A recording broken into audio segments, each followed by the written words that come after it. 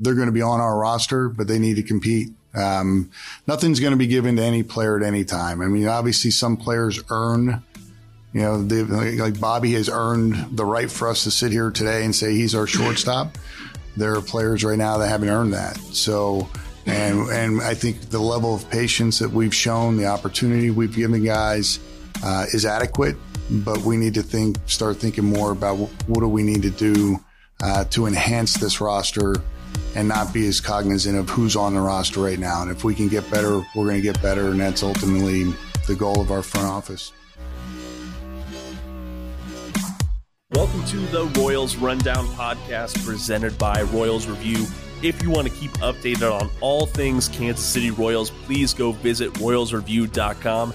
You can also support them further by following them on Twitter and on Facebook. Plus, if you're on Twitter, you might as well follow us. You can follow us at Royal Rundown Pod. Plus, if you want to see some of the best humor from Kansas City Royals content creators, you can follow us on TikTok at the same username at Royal Rundown Pod. Or if that's too much, we got a link tree on our Twitter that you can find all the necessary links that you need to keep up with whatever we're doing, whenever we're doing it. So, as you all know by now, if you want to keep the conversation going, if you want to make your thoughts known, we love that, whether it be social media. But honestly, if you want to get on the show, you got to do it through Spotify. You can respond to our polls and questions and answers there. Plus, if you respond to the Q&A, we will read your response on air in the following episode. So in the last episode that we dropped on Monday morning, we asked, what is the most impressive part about Bobby Witt Jr.'s 2023 to you? Because there was a lot. There's a lot of things you could choose from there. Longtime listener Aaron Bailey said, steals and then the power. His home runs this year have been surprising. I do agree. We all knew that he had the tools. I don't think we were expecting to see the production this quickly. But I'm just speaking for myself. Let's let another person get their thoughts in. He is the better half of this podcast. You can follow him on Twitter at Hokius. That is Hokius. He is Jeremy Greco. Jeremy, how are we doing tonight, man? I'm sans one gnarly toenail. Oh my gosh. I'm in a little pain. But I'm on the way. I'm on the mend. Everybody in the off season, you get your surgery, you get right physically. So that's what I'm up to right now, and we're gonna be good. I'll be good to go for spring training. I promise. I'll be ready. Well, thank you, Jeremy. We were concerned about that. We know that there's going to be a big position battle at first base, and we want you to be in the thick of that. Okay. See, first base is the position I cannot play. I was the second baseman for sure. Oh man. All right. And hey, as she has been for the past few episodes, my lovely wife, Honey, is joining the podcast as Perm is probably going to be the usual moving forward. We love having her on. And Jeremy, you said that she turned you around on what now? On the Taylor Swift, Travis Kelce stuff. I think I mentioned this during the episode, but like I was getting to the point where I was a little cranky about it. I was siding with the old dudes, the old guys that just don't like anything. And then as Katie was extolling, that's the word I'm looking for, extolling the virtues of the pairing, I realized, why should I be cranky about this? I should enjoy it, have fun, and let's do it. So I am now fully on board the Taylor Swift, Travis Kelce train. I tried to listen to some folklore this week with one of her albums. Wasn't really my style, but I got a couple recommendations for other albums I might try because I prefer the more upbeat stuff. Honestly, I wouldn't consider myself a Swiftie. I am so derailing us so badly right now, but you asked for this. That's true. Hey, hold on. Katie would like to get her thoughts, and she was giving you some more album suggestions, I believe. Oh, okay. Like upbeat, you need to start with 1989 or Lover. And if nothing else, we're going into cuffing season, and more girls are going to sit through football games with their boyfriends and show an interest in things their boyfriends are interested in, and vice versa with Taylor Swift. So it will create more bonding, and the NFL will have more people watching. You're welcome. She ain't wrong, though. No, she's not wrong at all. No, she is not. All right. Well, hey, we're going to get into the episode here in a second. I promise we will talk about Zach Greinke because usually we record on Sunday nights. However, this past week with everything going on, we recorded on Sunday morning. So we were not able to react to Greinke's start in Kauffman Stadium. And we will set the table for our off-season plans. But first, we got a doozy of a reaction to the Royals' end of season press conference. It was interesting to say the least. But before we actually, you know what? Screw the sponsors. So I am no sponsors for you. Yeah, that's so I will give everyone a peek behind the curtain here. So I don't know if you know this, but we don't make a lot of money doing just podcasts. Do we make money? Any money? Gonna end this call real quick. No, I'm just here for the Pop-Tarts. That's a deep cut for you old Royals review heads. Oof. Yeah, I was about to say I don't even know that one. Good Lord. Is that why you were on the podcast before, Jeremy? Yeah, Pop-Tarts, yeah. Absolutely. Hell yeah. We don't make a whole lot of money doing this. Whatever money we make is just like a few dollars every podcast episode. And Spotify, that's why we use Spotify. That's why we plug it so much, is because Spotify hosts the podcast. And they not only doubled, but they tripled the threshold that you have to reach for just Spotify listeners to qualify for ads and stuff like that. And I'm sure they'll put them at the beginning and the end of the episode, but I control what goes on in this episode. So we are just fine. We're going to keep on moving without the sponsors, because I don't want to put people through ads just for the sake of putting them through ads. Oh, but I guess that would be cruel and unusual punishment. That it would. All right, Jeremy. So let's go ahead and just update the listeners on what we plan on doing this off season. So as of right now, we are recording this on October 4th. The season is over. Definitely most baseball stuff has moved on because, the Royals are never sniffing the postseason. We're just here watching it at home. We are still planning right now that we are going to put out 2 episodes every week, still on the Monday and Thursday. If we figure out a better day or something like that, I doubt we will. We will let you all know that, but we are not going to disappear. We're not going to take down our show load. As of right now, we will get into some of the season in review stuff later on this month. I don't know. I wouldn't even say later on this month. I think we'll probably pick it up after a couple episodes, wrap some bows on stuff and just keep it moving. But let's see, Jeremy, and did I forget anything on the off-season plans? You forgot that you promised to eat a ghost pepper live on TikTok. What? I did.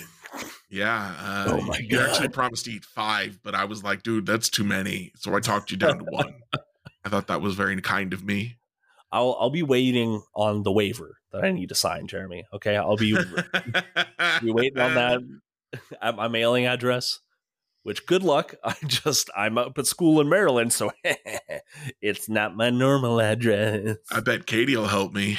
Gosh dang it. She wouldn't rat on me, would she? Oh, nope. She's shaking her head. Yes. Okay. Well, that was fun. That was great. I love it. All right. So now that is out of the way, let's go ahead and talk about this postseason press conference, Jeremy, because I want to make a couple of things clear about this. Number one, this is something that usually happens. Okay. Yeah. It was a little strange last. I think people had bigger expectations this year because of what happened at the postseason stuff last year. Like, as press conferences happened with these parties, it was a new manager, or it was announcing that Mike Matheny would not return, or it was Dayton Moore is gone, things like that.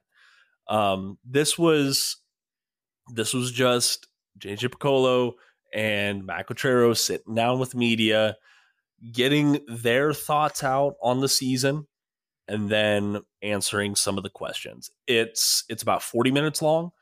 I would, if you are a big Royals fan, if you want to hear some of the things that are going on in the minds of the front office leadership, I would suggest going and listening to it in its entirety. And I know Jeremy's going to talk about this more later on as well. But it happened on Tuesday. We've had almost 2 days to digest it and look through it. Before I give my thoughts, Jeremy, I would like to hear yours. What did you think of this press conference, and what were some of your key takeaways from it? So the first thing I want to do is just kind of advise people on how to watch a press conference. And I do mean you should watch it. This is something I don't think I really fully understood until this year, which shame on me because I've been doing this whole writing gig for 7 years now. But you still got to learn every year, right? Keep learning. Don't ever quit. But you really got to watch them, because if you just read the quotes, first of all, you're not going to get everything. You're just going to get the juiciest tidbits. And second of all, there is so much that's kind of between the lines. A lot of the answers that you're going to get to questions are going to be very boilerplate, very cliche. And that's for good reason. They don't want to offer up, they don't want to give anything away, and they don't want to set any bulletin board material. They don't want to be like, actually our so-and-so is the worst player of all time and we can't wait to get rid of him. Like they want to keep things pretty civil. But when you watch it, you can get hints through their body language. And especially for me, what I look for is little slips of the tongue or little subtle things that they can say that you can kind of infer from. Now, the problem with this is that you are reading between the lines is naturally an inexact science. It's more of an art than a science. And so you're not going to be 100% right. And you won't be able to be like, yes, this is 100% definitive proof. He absolutely said this. So your mileage may vary. That's why you should absolutely check it out yourself instead of just listening to what Jacob and I have to say. But I think we do have probably some interesting observations. So with that out of the way, let me go ahead and get into these notes that I took here. The first thing I noticed is that he basically kind of said the infield is set, which I get makes sense in comparison to how unset the outfield, the starting pitching and the bullpen are. But at the same time, they've got 5 guys there, right? At least, because you've got Vinny Pasquantino, you've got Michael Massey, Bobby Witt Jr., and Maikel Garcia. They got the majority of the snaps. What sport am I playing? Majority of the starts, except for Pasquantino, was hurt. And then, but Pasquantino was hurt. Maikel Garcia had some big struggles as the season went on and didn't really show a lot of power. Bobby Witt, obviously, is Bobby Witt. He's your guy. He's the guy. That's the guy you're going with. And Piccolo, that was like, he said, we want competition and you got to earn your spot. But yeah, Bobby Witt Jr. is going to be the shortstop. He's earned that. And he's right. He has. Obviously, Michael Massey was very up and down. And then you had Nick Lofton, who came in late in the year, had a really nice showing. So you would expect him to be able to compete for a spot too. But it was interesting to me that, okay, these guys were not probably messing with them much. And yeah, you can't replace, as I've said before, you can't turn over the entire lineup, the entire roster. You've got to keep some of these guys. And so if you're going to keep one position group, then the infield probably makes a lot of sense.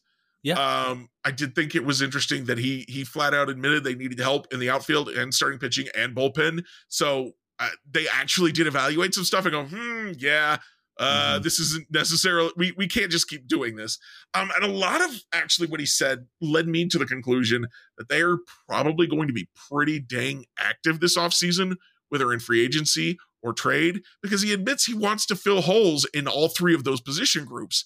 And you're not going to do it just by promoting guys. And I think he knows that. He also spent a little bit of time talking about how this team is mostly homegrown right now. And mostly homegrown teams don't make the playoffs very often. You're going to have to fill in holes. And so when he says that, that says to me that unlike what Dayton Moore did, which Dayton Moore was like, no, I could definitely build this roster entirely with homegrown guys. It's going to work. JJ Piccolo's like, no, I'm going to have to go out and get guys. And we're going to have to do it. Like, it's going to have to happen. So I think we might be looking at an active offseason. I know other people have kind of predicted that because of the whole stadium thing. And I said, well, I don't know. They haven't done a lot of smart stuff around the stadium thing, so I wouldn't hold your breath on that. But the way he was talking didn't make me think that they really do want to go out there and get some guys. I also found it interesting the way he talked about that outfield. He mentioned Kyle Isbell as a guy who can play center field. He played it very well, he thought.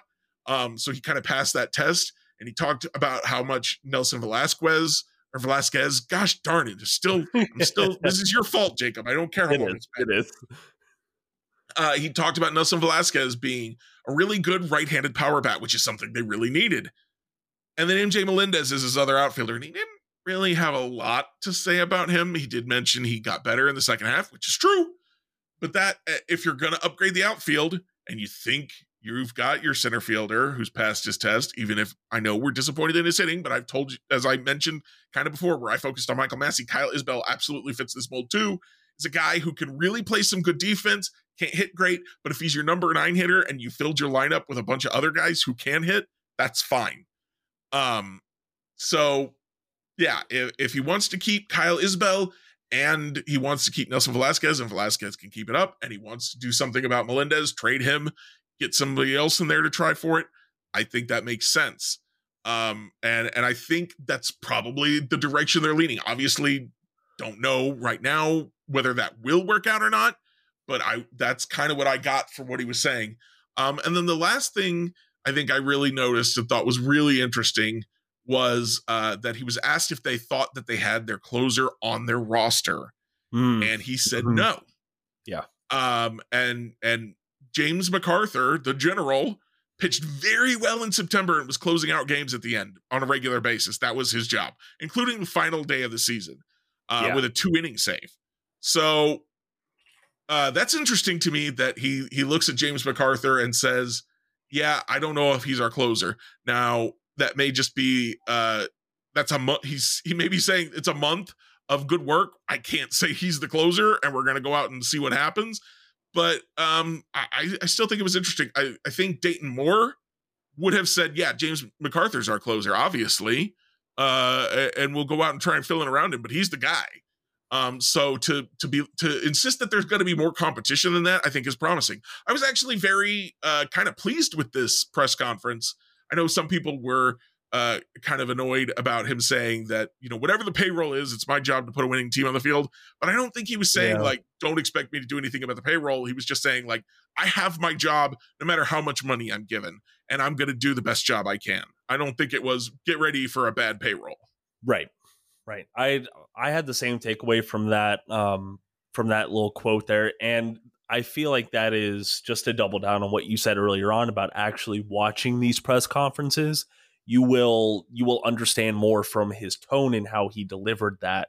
And very much it was emphatic's not the right word. It was very stern and focused, I guess, is probably the way that he put that, which I enjoyed it. I guess I'm just going to double down a lot of what you said, unfortunately. So I was telling you this before we started the show. I did something different with this press conference. It was kind of divided into 2 segments. It was 40 minutes overall. The latter part was almost 30 minutes.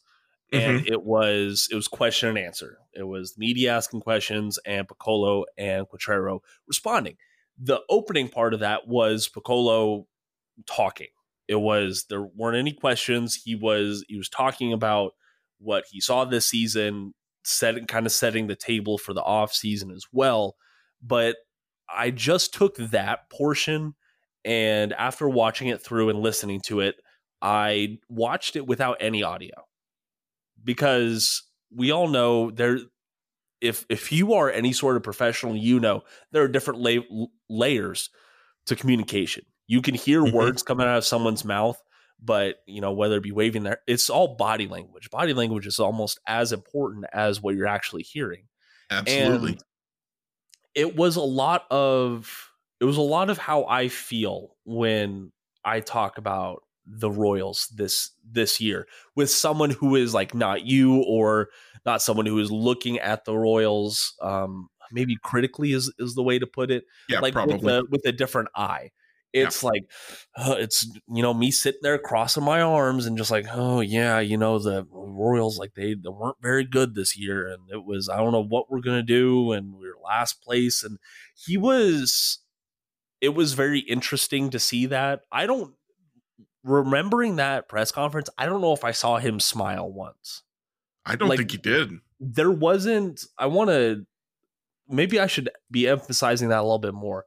I don't feel like there was a whole lot of positive spin in this press conference. There were some moments like the Kyle Isbell thing kind of, I wouldn't say rubbed me the wrong way, but it got me feeling some sort of way, because you look at Kyle Isbell over the whole season, it's not very good, but I know for like he was really, really bad for when he was recovering from injury and just coming back. And then he was pretty solid down the stretch. So that kind of rubbed me the wrong way. But point is, they weren't sugarcoating it. They weren't laying it on really thick with the media members there. And they know that this is being broadcast. They know that people are going to watch this. It's not just for the press. So I appreciated that, at least. Oh yeah, absolutely. One of my biggest complaints about Dayton Moore is that he always treated people like they were stupid, and he didn't speak honestly. He spoke in terms of like, everything's fine, don't worry about the record, they're much better than the record. And even when JJ Piccolo was like, I don't see them as a 106 loss team, he followed that up with, but that's the record, and so that's what we got to live with. It was just a very different tone from Dayton Moore. I feel like it was more respectful of his audience, both media members and fans. Yeah, that's the best way to look at it, because you got to think, I haven't really known a whole lot of people in a Royals uniform other than like Dayton Moore, Ned Yost, and Mike Matheny. Like, those are the team leaders that I have known for most of my Royals fandom. Yeah. And I want to go back to what you were talking about. So Piccolo said, and this is a quote, 106 losses is a difficult thing to take. There were a lot of challenges along the way. That's not what our expectations are. Our expectations are much greater, and we accept responsibility for that. Just talking players at the end of the year, I think they are in agreement with us that the performance needs to be better. And I wanted to say that quote in particular because the cloud that was hanging over the 2023 season is what John Sherman said back in June, that this was a season of evaluation, that they were evaluating the roster and evaluating processes and things like that. I am hopeful that this press conference is a shift from evaluation to expectation, to meeting that expectation. Because truth be told, fans just want a competent baseball team. We've suffered through the evaluation, and we expect reinvigoration of this roster.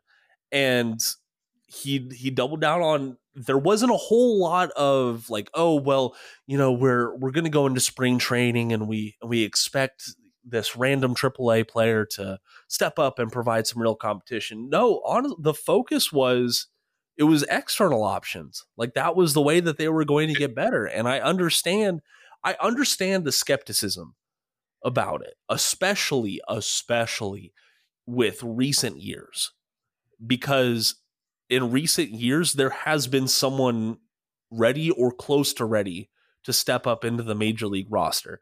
As of right now, I can't think of a player at AAA that I could say, you know what, that person is going to make the major league roster better next year, or any pitcher in the bullpen. I'm very excited about some guys, especially Will Klein. I'm a huge Will Klein fan. You know that. Yeah. But he's not going to fix the team. And I am hopeful that focusing on external options being the solution means that the solution happens. We all know, go for it. he didn't just focus on external options. One of the again, I maybe this is wrong of me to keep going back to Dayton Moore, but this is, like you said, the frame of reference that we have. Dayton Moore often said when he talked about we expect them to be better, he talked about we expect these players to perform better. When JJ Piccolo says we expect to be better, he says he's basically admitting it's on the front office to figure that out. Whether that's saying, okay, this guy is going to improve, so we're fine, or going out and signing a free agent or going out and making a trade. It was a focus on what he can do to improve the team rather than a focus on, oh no, the players, it's on the players, they'll figure it out. I'll just sit here and wait. Yeah. And you'll just sit there and wait and you'll see it happen. I think it's a huge difference between them, and should give people a lot of hope. Sorry, go ahead.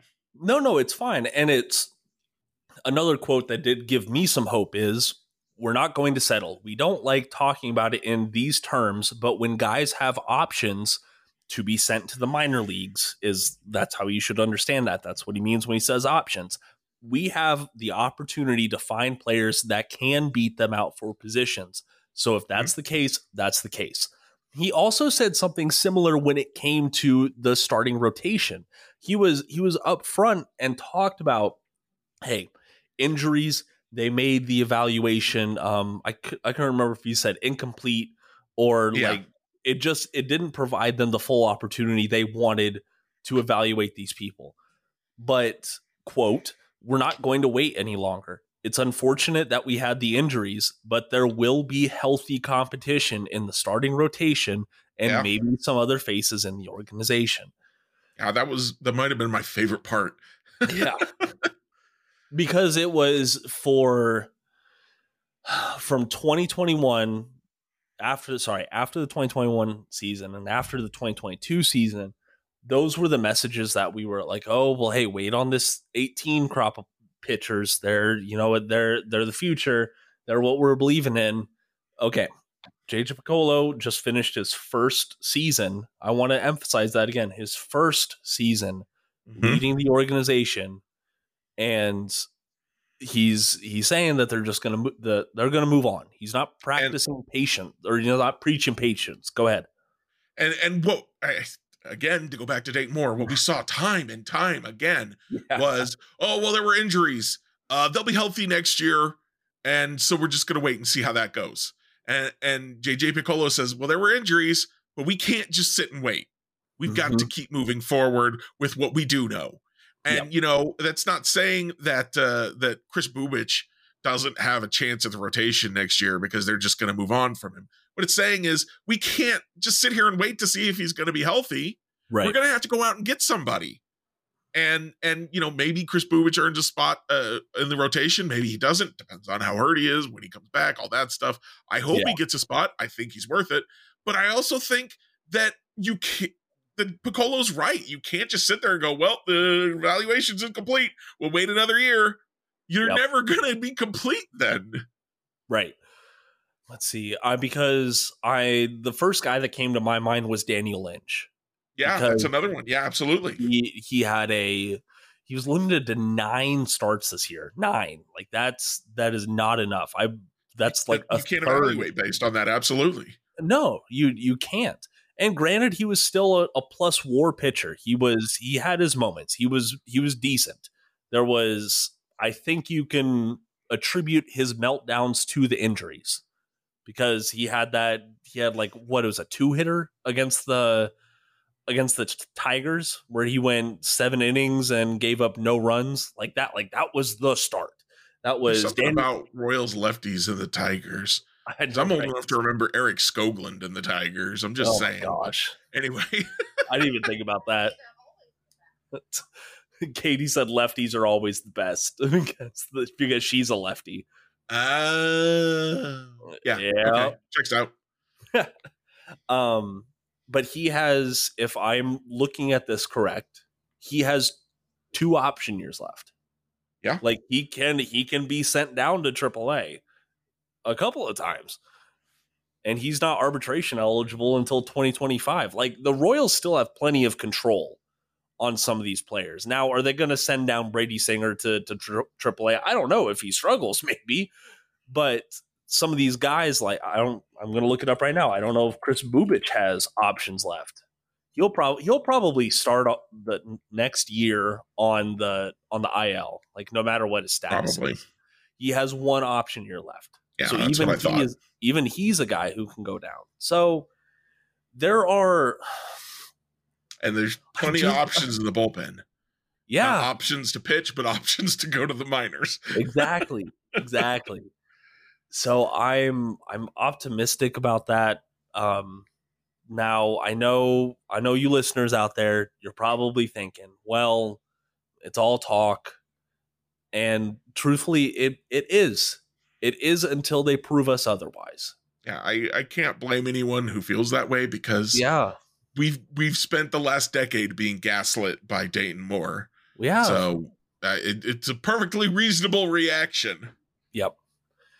And I'm hopeful that Piccolo won over some fans with this press conference. I really am, because there were a lot of, and I'm going to have an article up on Kings of Kaufman about it next week, because I don't get the whole calling for Matt Quatrero and JJ Piccolo's jobs. That's not going to accomplish anything except delaying this even further. There's a time to call for a manager's jobs and for general manager's job. Absolutely. There's a period of time when you look at them and you go, you're not producing, you got to go. Yeah. But if you fire everybody after every bad season, you have no continuity.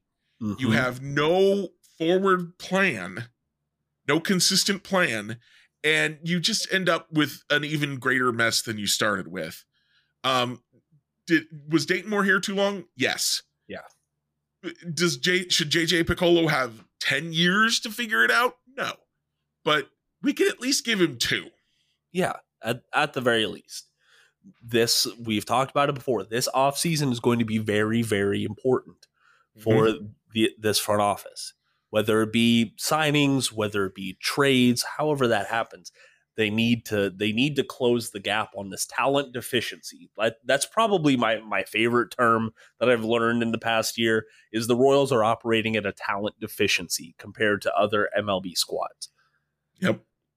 So, and I just want to, this isn't part of the press conference, but I feel the need to throw this out there again. There were positive signs from the front office's behavior this year. Cole Reagans and James MacArthur were the front office scouting a guy, saying, we want that guy. We can make him better than he is with his current team, getting him and succeeding. Correct. Now, you can't do that with everybody. You're never going to be able to do that with everybody. The Rays can't do that with everybody. Yeah, exactly. Mike Myers is an example. Can't do it with everybody. But when you can do it sometimes, at least you're on your path. You're on the way to getting somewhere, because now you've got Cole Reagans and you got James MacArthur on rookie deals. You barely paid anything for either of them, and you're ready. That's huge. You've really boosted your talent with offering up almost nothing for it. Yeah. Yep. Absolutely. Absolutely. Well, all right, let's go ahead. We've talked about this long enough, Jeremy. We will, I'm sure that we're going to see some more responses from this. I would highly, if you still have a subscription to the Kansas City Star, I would highly suggest you go and read Sam McDowell's column on it. It came out at noon on Wednesday. Definitely, I appreciate his tone and approach to it. And KCTV5 has the whole press conference. Yes. You can go watch it there. That's what I did. I really can't recommend it enough. Exactly. I do agree with that. All right, Jeremy, let's go ahead and move on to what we saw this past Sunday, Zach Greinke, he started the season finale for the Kansas City Royals, and he spun a gem. It was a very, very good performance from him and the Royals as a whole. They beat the Yankees 5-2. They won that series. Goodness gracious. They won that series against the Yankees. I would say a good end to the season, if nothing for seeing Zach Greinke out there again and just beating the Yankees in a series. That's always a good thing for any Royals fan. But Jeremy, I'm going to make something abundantly clear for us and for the listeners. There is no official word on what Zach Greinke is planning for 2024.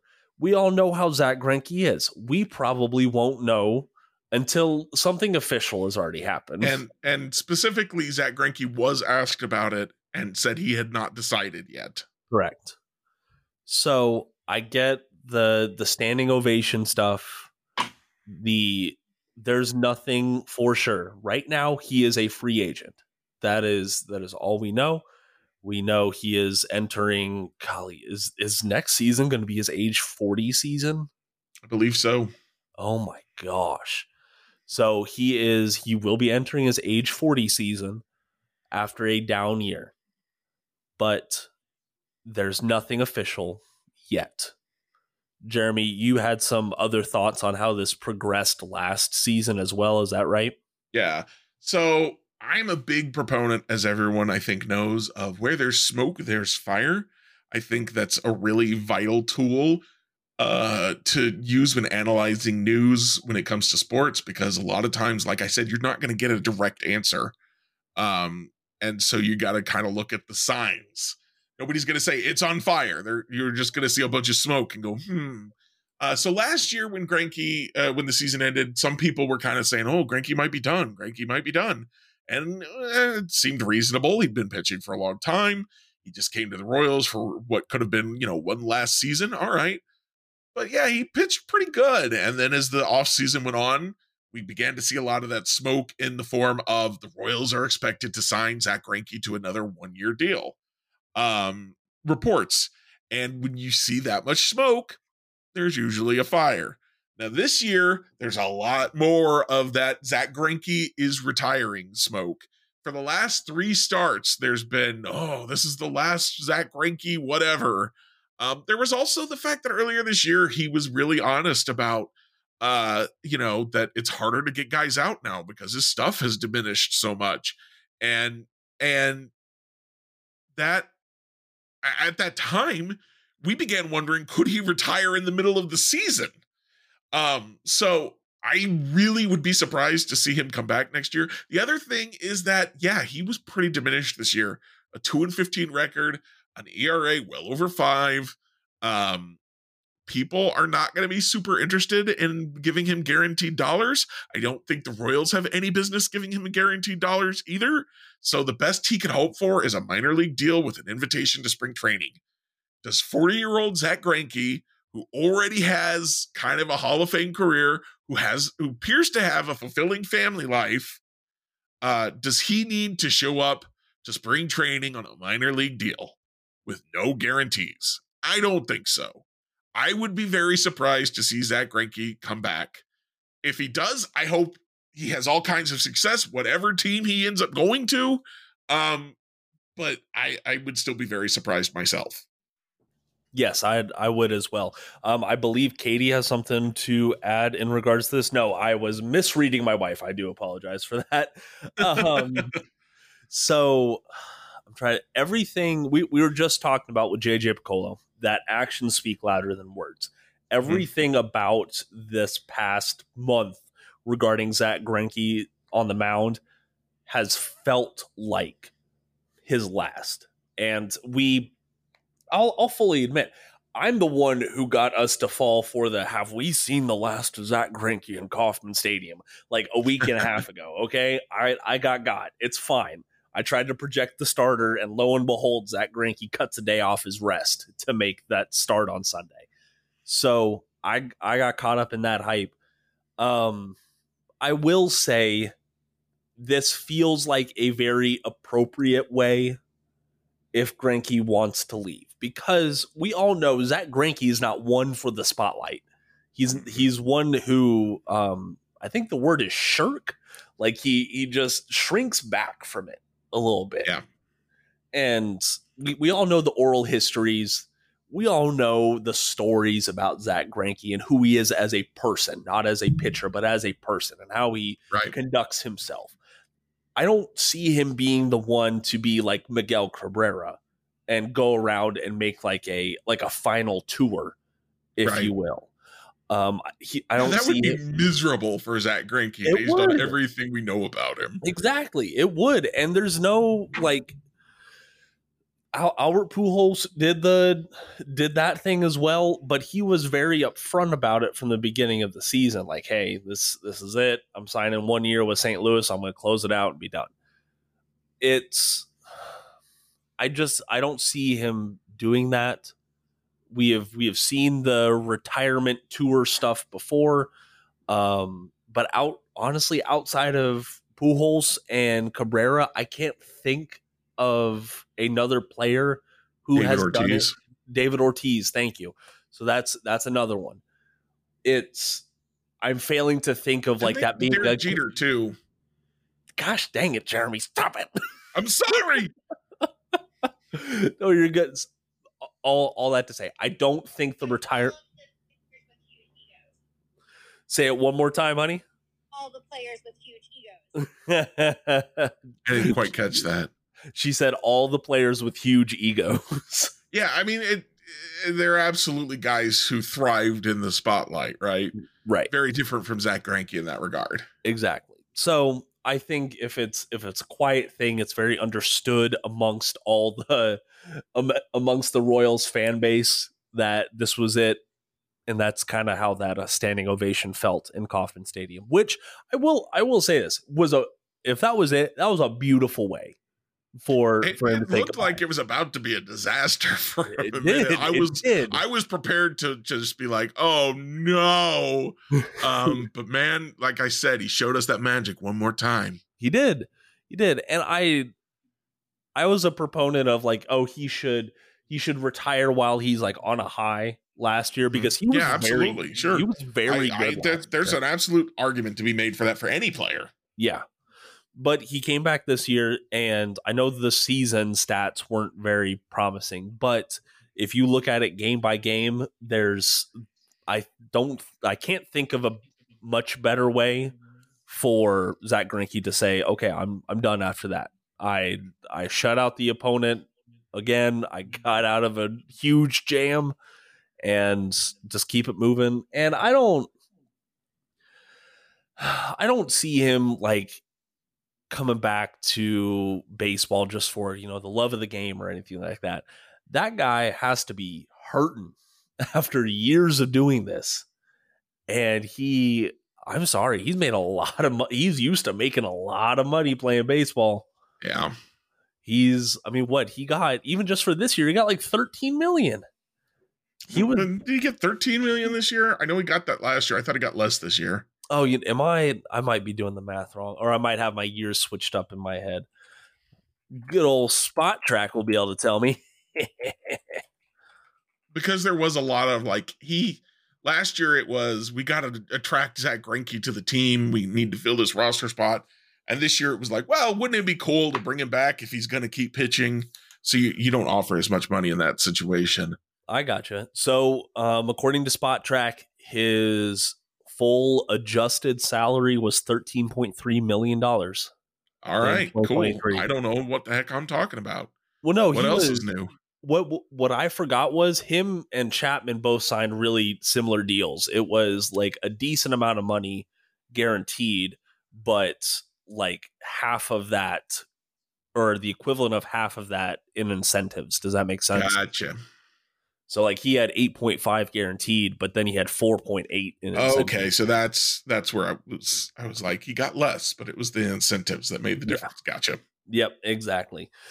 So it's not been very strong incentives. No offense to Zach Greinke. I imagine they were bulk based incentives, amount of innings pitched, batters faced, however you want to look at that. But I haven't read his contract, so I'm not going to speculate too much on that. So anyway, sorry. No, you're fine. You're fine. Going from one Royals legend to another, we do want to remind you that Salvador Perez is the Royals nominee for the Roberto Clemente Award. Now, if you are wondering what the Roberto Clemente Award is, I can describe it as it's kind of the MLB equivalent of the Walter Payton Man of the Year Award. You might know what that is, but what it does is this award annually recognizes the MLB player who best represents the game through extraordinary character, community involvement, philanthropy, and positive contributions both on and off the field. And Mr. Perez is the pick for the Royals. It's hard to go against that. I will say his on-field performance might not have been great this year, but he is he's done a lot off the field. We know how much of a positive influence he is on people around him, and it seems like is not all that common amongst baseball players. So if you need more reason to vote for Perez, he is partnered with Braden's Hope for Childhood Cancer. He goes and it says he gives and receives inspiration from kids fighting pediatric cancer. Also, he is a known best friend of Sarah Olson, who is a Kansas City police officer who is fighting ALS. So that is if you have been around Kaufman at all this year, I imagine you've seen Sarah once or twice. So Salvi is very much around her and in her life as well. So I would suggest go vote for Salvi. He's I can't say anything bad about the man's character. I haven't heard a bad word about the man's character at all. And I can't in good conscience endorse him for a Gold Glove or a Silver Slugger. So Roberto Clemente Award doesn't sound like a bad consolation to me. Jeremy, were you going to say something? I'm sorry, man. I was thinking about trying to make a jibe about, he paints his fingernails. That's a sign of moral iniquity, but I don't obviously believe that. So yeah, don't be plugging that out there. Come on now, man. Well, hey, so I feel like this is kind of ending the show on a down note, but we do have to talk about it. Tim Wakefield, man. Tim Wakefield. Yep. So Tim Wakefield, I would have been 6 years old when he was pitching in the 2003 playoffs. Why do you have to make me feel so old? You're welcome, Jeremy. You're very much welcome. So that means I was watching baseball before you were alive. Yes, exactly. Hold on, Katie has something to say. Say it again one more time, Katie. I was 7. Katie was 7. Katie. That makes me feel a lot better. I just want to make Jacob feel bad for being younger. Did you catch that, Jeremy? She just wants to make me feel bad for being younger. Oh, okay. Because my wife is a known supporter of the patriarchy, so she obviously believes that the man should be older than the woman in the relationship. That's what I'm getting from this. Yeah. That was all sarcasm, by the way, folks. Please please know that. All right, so Wakefield kind of came back into the national spotlight, unfortunately, with Curt Schilling's statements, and that left a very, very bad taste in everyone's mouth. But unfortunately, this past Sunday, he passed away. The Red Sox announced his death in a statement on that day. Wakefield had brain cancer. The Red Sox did confirm that illness because Wakefield had requested privacy regarding the whole thing. That is, whenever an illness, a disability, or anything in between comes up and someone requests privacy, you kind of respect that. Like that's a human moral thing. And unfortunately, Curt Schilling does not have those. So it was very sad to hear about him passing away. I don't know why. I always have like a soft spot for ball players passing away, because usually it seems too soon. Yeah. He was only 59, so it was absolutely too soon. Yeah, that it was. And it was the guy had an amazing story, probably one of the best stories of the 2000s in baseball. Go ahead. He was part of my childhood because I'm not a baby like you.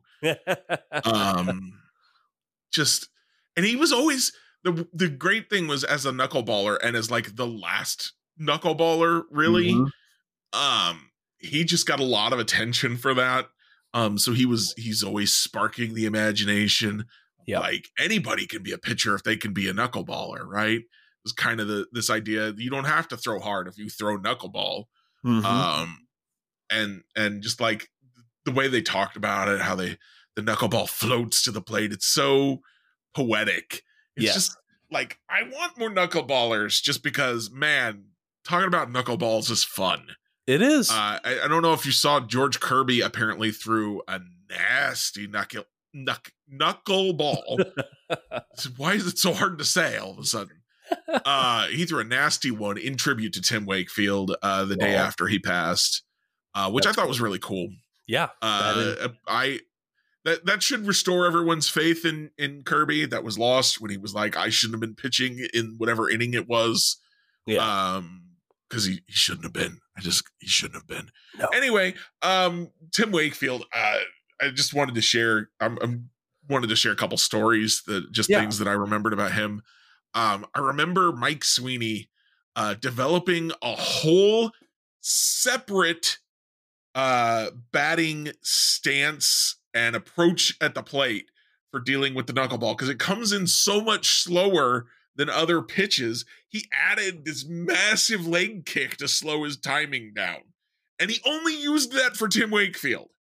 And that, just like, if you have a pitch that makes guys invent whole new batting stances and timing and plans for you to pitch, just you, that's something else, right? And I also remember, I cannot remember which player it was, but there was a switch hitter who played for the Royals at one point, who always batted against Wakefield right-handed, even though Wakefield was a righty. He said as a lefty, he saw the knuckleball so much worse than he did as a righty. So it was always just a weird little thing. And like, just, I worry sometimes that MLB has gotten to this place where velocity is king, and I get it. 103 miles per hour is harder to hit than 93, but I have always had and always will have a soft spot for pitchers who can make the ball dance, who can make it do incredible things with movement, which is a lot easier to do when you're throwing it at a lower velocity. The guys who can throw it 103 and make it dart 2 feet to the left are just unreal. They're video games. But so I really would love to see more knuckleballers come out of the woodwork, just because seeing guys have success in different ways is just a lot of fun. It's why I rooted for guys like Mike Moustakas and Michael Massey. They're just guys who do things a little bit differently from how you expect people to do them, and I want to see them have success. Yeah. But Tim Wakefield, even though he was never a Royal, was a big part of my baseball infancy, my baseball youth. And I'm gonna miss the guy. Apparently he was a really good guy too. Was known for his community outreach out in Boston. So yeah, he won the Roberto Clemente Award back in 2010 and was the Red Sox nominee 7 times. I thought that he had won it, but I wasn't 100% sure. Yeah. So yeah, he's gonna be missed by a lot of people. And he really did impact not just baseball, but the world in a positive way. And I think that's the best you can ever hope for. I fully agree. If you want to read up a little bit more on Tim Wakefield and just his impact in the baseball circle and just in the world, the Boston Globe had a very good article that they put out in regards to that. Also, I don't say this very often, but ESPN's piece was pretty decent on him. It was they had like a bunch of quotes, of course, just people, offering condolences and reacting to the news and things like that. And it just goes to show like how far he reached and how people who were close to him are still like in the game and still very prevalent figures in the game. So I highly suggest, if you want to learn more about Tim Wakefield and just hear more about the reaction to it, please, I suggest those two pieces. I'm still yet to walk over to YouTube and look up some highlights. I should certainly do that. Do you walk to YouTube? I do. Where is YouTube to you? That's YouTube is that's down different. on the second floor, is what I recall. Right? Okay. I'm kidding. I'm a little concerned, but sure. I love it. Well, hey, I'm going to put my lovely wife on the spot here and ask her, "Hey, honey,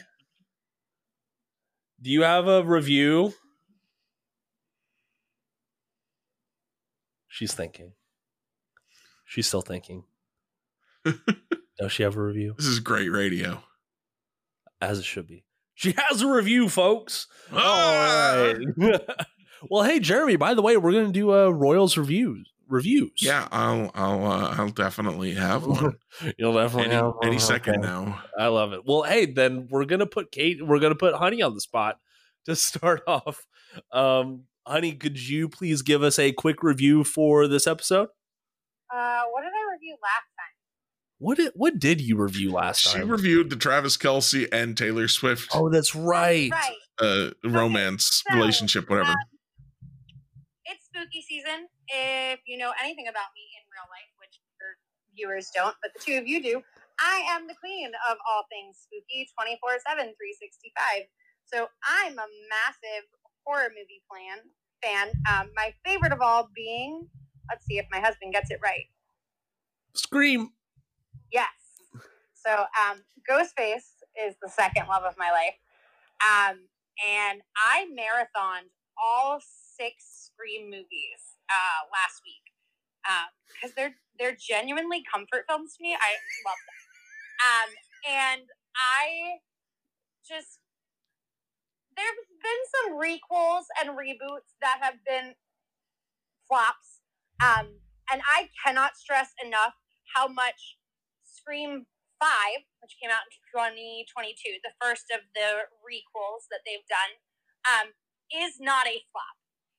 Not only is it phenomenally well done and well casted, with the killer being a twist that you don't particularly see coming, the amount of nostalgic Easter eggs and nuanced nods to the original film within that film itself is just a cornucopia. It's a cinephile's like dream. I mean, there's a scene that they've recreated where one of the characters is sitting watching a horror film and yelling about like how the person should look behind them, just like Randy does in the original film. And the killer is coming up behind them, just like in the original film. It is phenomenally done. It was not a flop at all. The 6th one, I'd say, is maybe a little bit more cheesy in terms of like plot line for who the killer is, but also still really well done. But if you are a movie fan like I am and a slasher flick fan, the requel of Scream from 2022 is an absolute must watch. All right. Well, thank you very much, honey, for the review. I do appreciate it. I'm going to go ahead and out myself and get myself into trouble with honey for my review today because I'm up in Maryland. I'm up at school, and the school here has a pretty entertainment heavy library. It's not really one for studying. It's more for like, hey, we want you to not be getting into trouble outside of school hours. So we're going to give you things to read and to watch. And I was very surprised when they had the new Insidious movie in the library. Yep. Honey's flipping me off right now. They had the new Insidious movie, Insidious: The Red Door, which was I was surprisingly good with. She just called me a traitor. Goodness, I will check it out again just for this weekend so we can watch it again. How's that sound? No, yes, okay. So Insidious is I used to get it confused with The Conjuring because it had like the same people in it and it started around the same time. Very, very good series, I think, for what it is. But they had the last movie kind of left it close ended. But I think his name is Patrick Wilson is the main guy in that in the franchise. Hold on, let me look up a picture of him just to be safe. All in all, thank you, honey. So Patrick Wilson, this is his directorial debut as well, and he's still like the main star in the film. Pretty big time jump. If you have been following along with the Insidious movies, you're going to enjoy this. This definitely like wraps up everything into a nice little pretty bow, except the story is a little different. The setting is very different. And I think they asked me to give a review of it. And I gave it like 3.5 out of 5 stars. Like it's a horror movie. It is a modern sequel horror movie, which does not have the greatest track record, it seems. And that's okay. But it felt like it wasn't jump scare heavy. Every scare like had a reason, or everything scary about it had a purpose. Jump scares are cheap as heck. They are. I hate them. Exactly. And I enjoyed. Right. And Katie is plugging Scream some more, saying that the only well done jump scare movies are Scream movies. A few of the Purge movies are also very well done with their jump scares. Okay. All right. I never would have thought of that. But so I enjoyed it. If you've been following along with the Insidious movies, please go check it out. If this is the first one in the series that you're picking up, please don't. You're not going to understand a good portion of it. So don't give yourself that headache. Jeremy, what is your review for tonight? So there's a theme here, right? And I don't watch horror movies because I don't do jump scares. Don't care how well done they are. True. And I don't do gore. Makes me sick. So that's kind of where I'm at. So I'm gonna have to break the theme a little bit, but I'm gonna try my best, and I'm gonna give you a horror video game. Ooh. Okay. I'm going to give you Doki Doki Literature Club. Okay. You ever heard of Doki Doki Literature Club, Jacob? I have not, no. All right, fair enough. So they actually just re-released it this year for modern consoles. If you wanted to play it, you could do it that way. How I played it a few years ago was I downloaded it for free off of itch.io, which is it's a great website for getting free games. And Doki Doki Literature Club might be one of the best that's out there. So for those of you who are not familiar with it, it is a visual novel style game with kind of anime art. The music is phenomenal, which makes sense because the developer has a music first background. Mm-hmm. And it's basically about this high school student who gets dragged to his school's literature club by his next door neighbor, who kind of has a crush on him, and he meets these 3 other girls. And it plays out kind of as you would expect a generic visual novel to play out. You're supposed to, pick a girl that's your favorite, and then you tell her you like her poetry the best, and on and on and on. And then the horror starts. And I'm not going to tell you what the horror is because I think it's really key to your enjoyment that you not know what's coming before it starts coming at you. But I did know going into it that it was going to be a horror game. And so I was amped up for anything to be the horror the entire time I was playing, which really, I think, added to my enjoyment of it. I also, for those who might be curious, I actually played this as part of a Halloween theme for my Twitch stream back in my Twitch streaming days, which are sadly far behind me now. Boo. And I had a really good time playing that with everybody. So if you could play it with friends, I think it's absolutely worth it to do so. And if you don't want to play it, but you want to consume it another way, I did save that playthrough of mine on my YouTube channel. Okay. So you can go check that out. Watch me scream like a small child, and generally have a good time doing that. I absolutely recommend it. It is so much fun, even as a person who does not really care for horror. Awesome. I love to hear it. Alrighty, y'all. Thank you very much for the reviews. I like it. I always love a good theme. We are. It is definitely October. Okay, it is all about the spooky time, and I'm here for it. I am curious which series Katie is going to get into next, but definitely this weekend when she is up, we will be watching Insidious together. Alrighty, Jeremy. Any closing thoughts or rude noises before we get out of here? No, I got nothing today. Nothing? Sorry. Wow. Okay. Well, that is the disappointment. Alrighty, y'all. Hey, we could not do this podcast without Royals Review. So please, if you are trying to stay updated on all things Royals, if you want to go take a stab at writing yourself, I will say that both Jeremy and I, we got our starts out of the fan posts for an SB Nation site.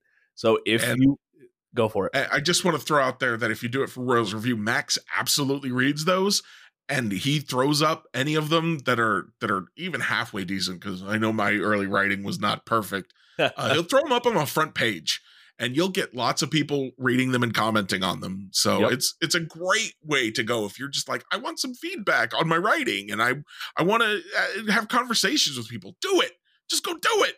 Exactly. That first step is always the hardest one to take. I cannot suggest it anymore. I probably wouldn't be sitting here without Royals Review, or in my case, it would be Arrowhead Pride. That's where I got started with the fan posts. But for right now, you can stay up to date with them on Twitter and on Facebook. You can go register for your own account so you can comment and write and connect with other Royals fans on royalsreview.com. But thank you so much for listening to us. You can stay updated with us in our Twitter links below, but most importantly of all, follow the podcast itself at Royal Rundown Pod on Twitter and on TikTok. We are getting the TikTok up and going. We're on there quite a bit, so we're not getting stagnant. Please go check it out. It is very much worth your while.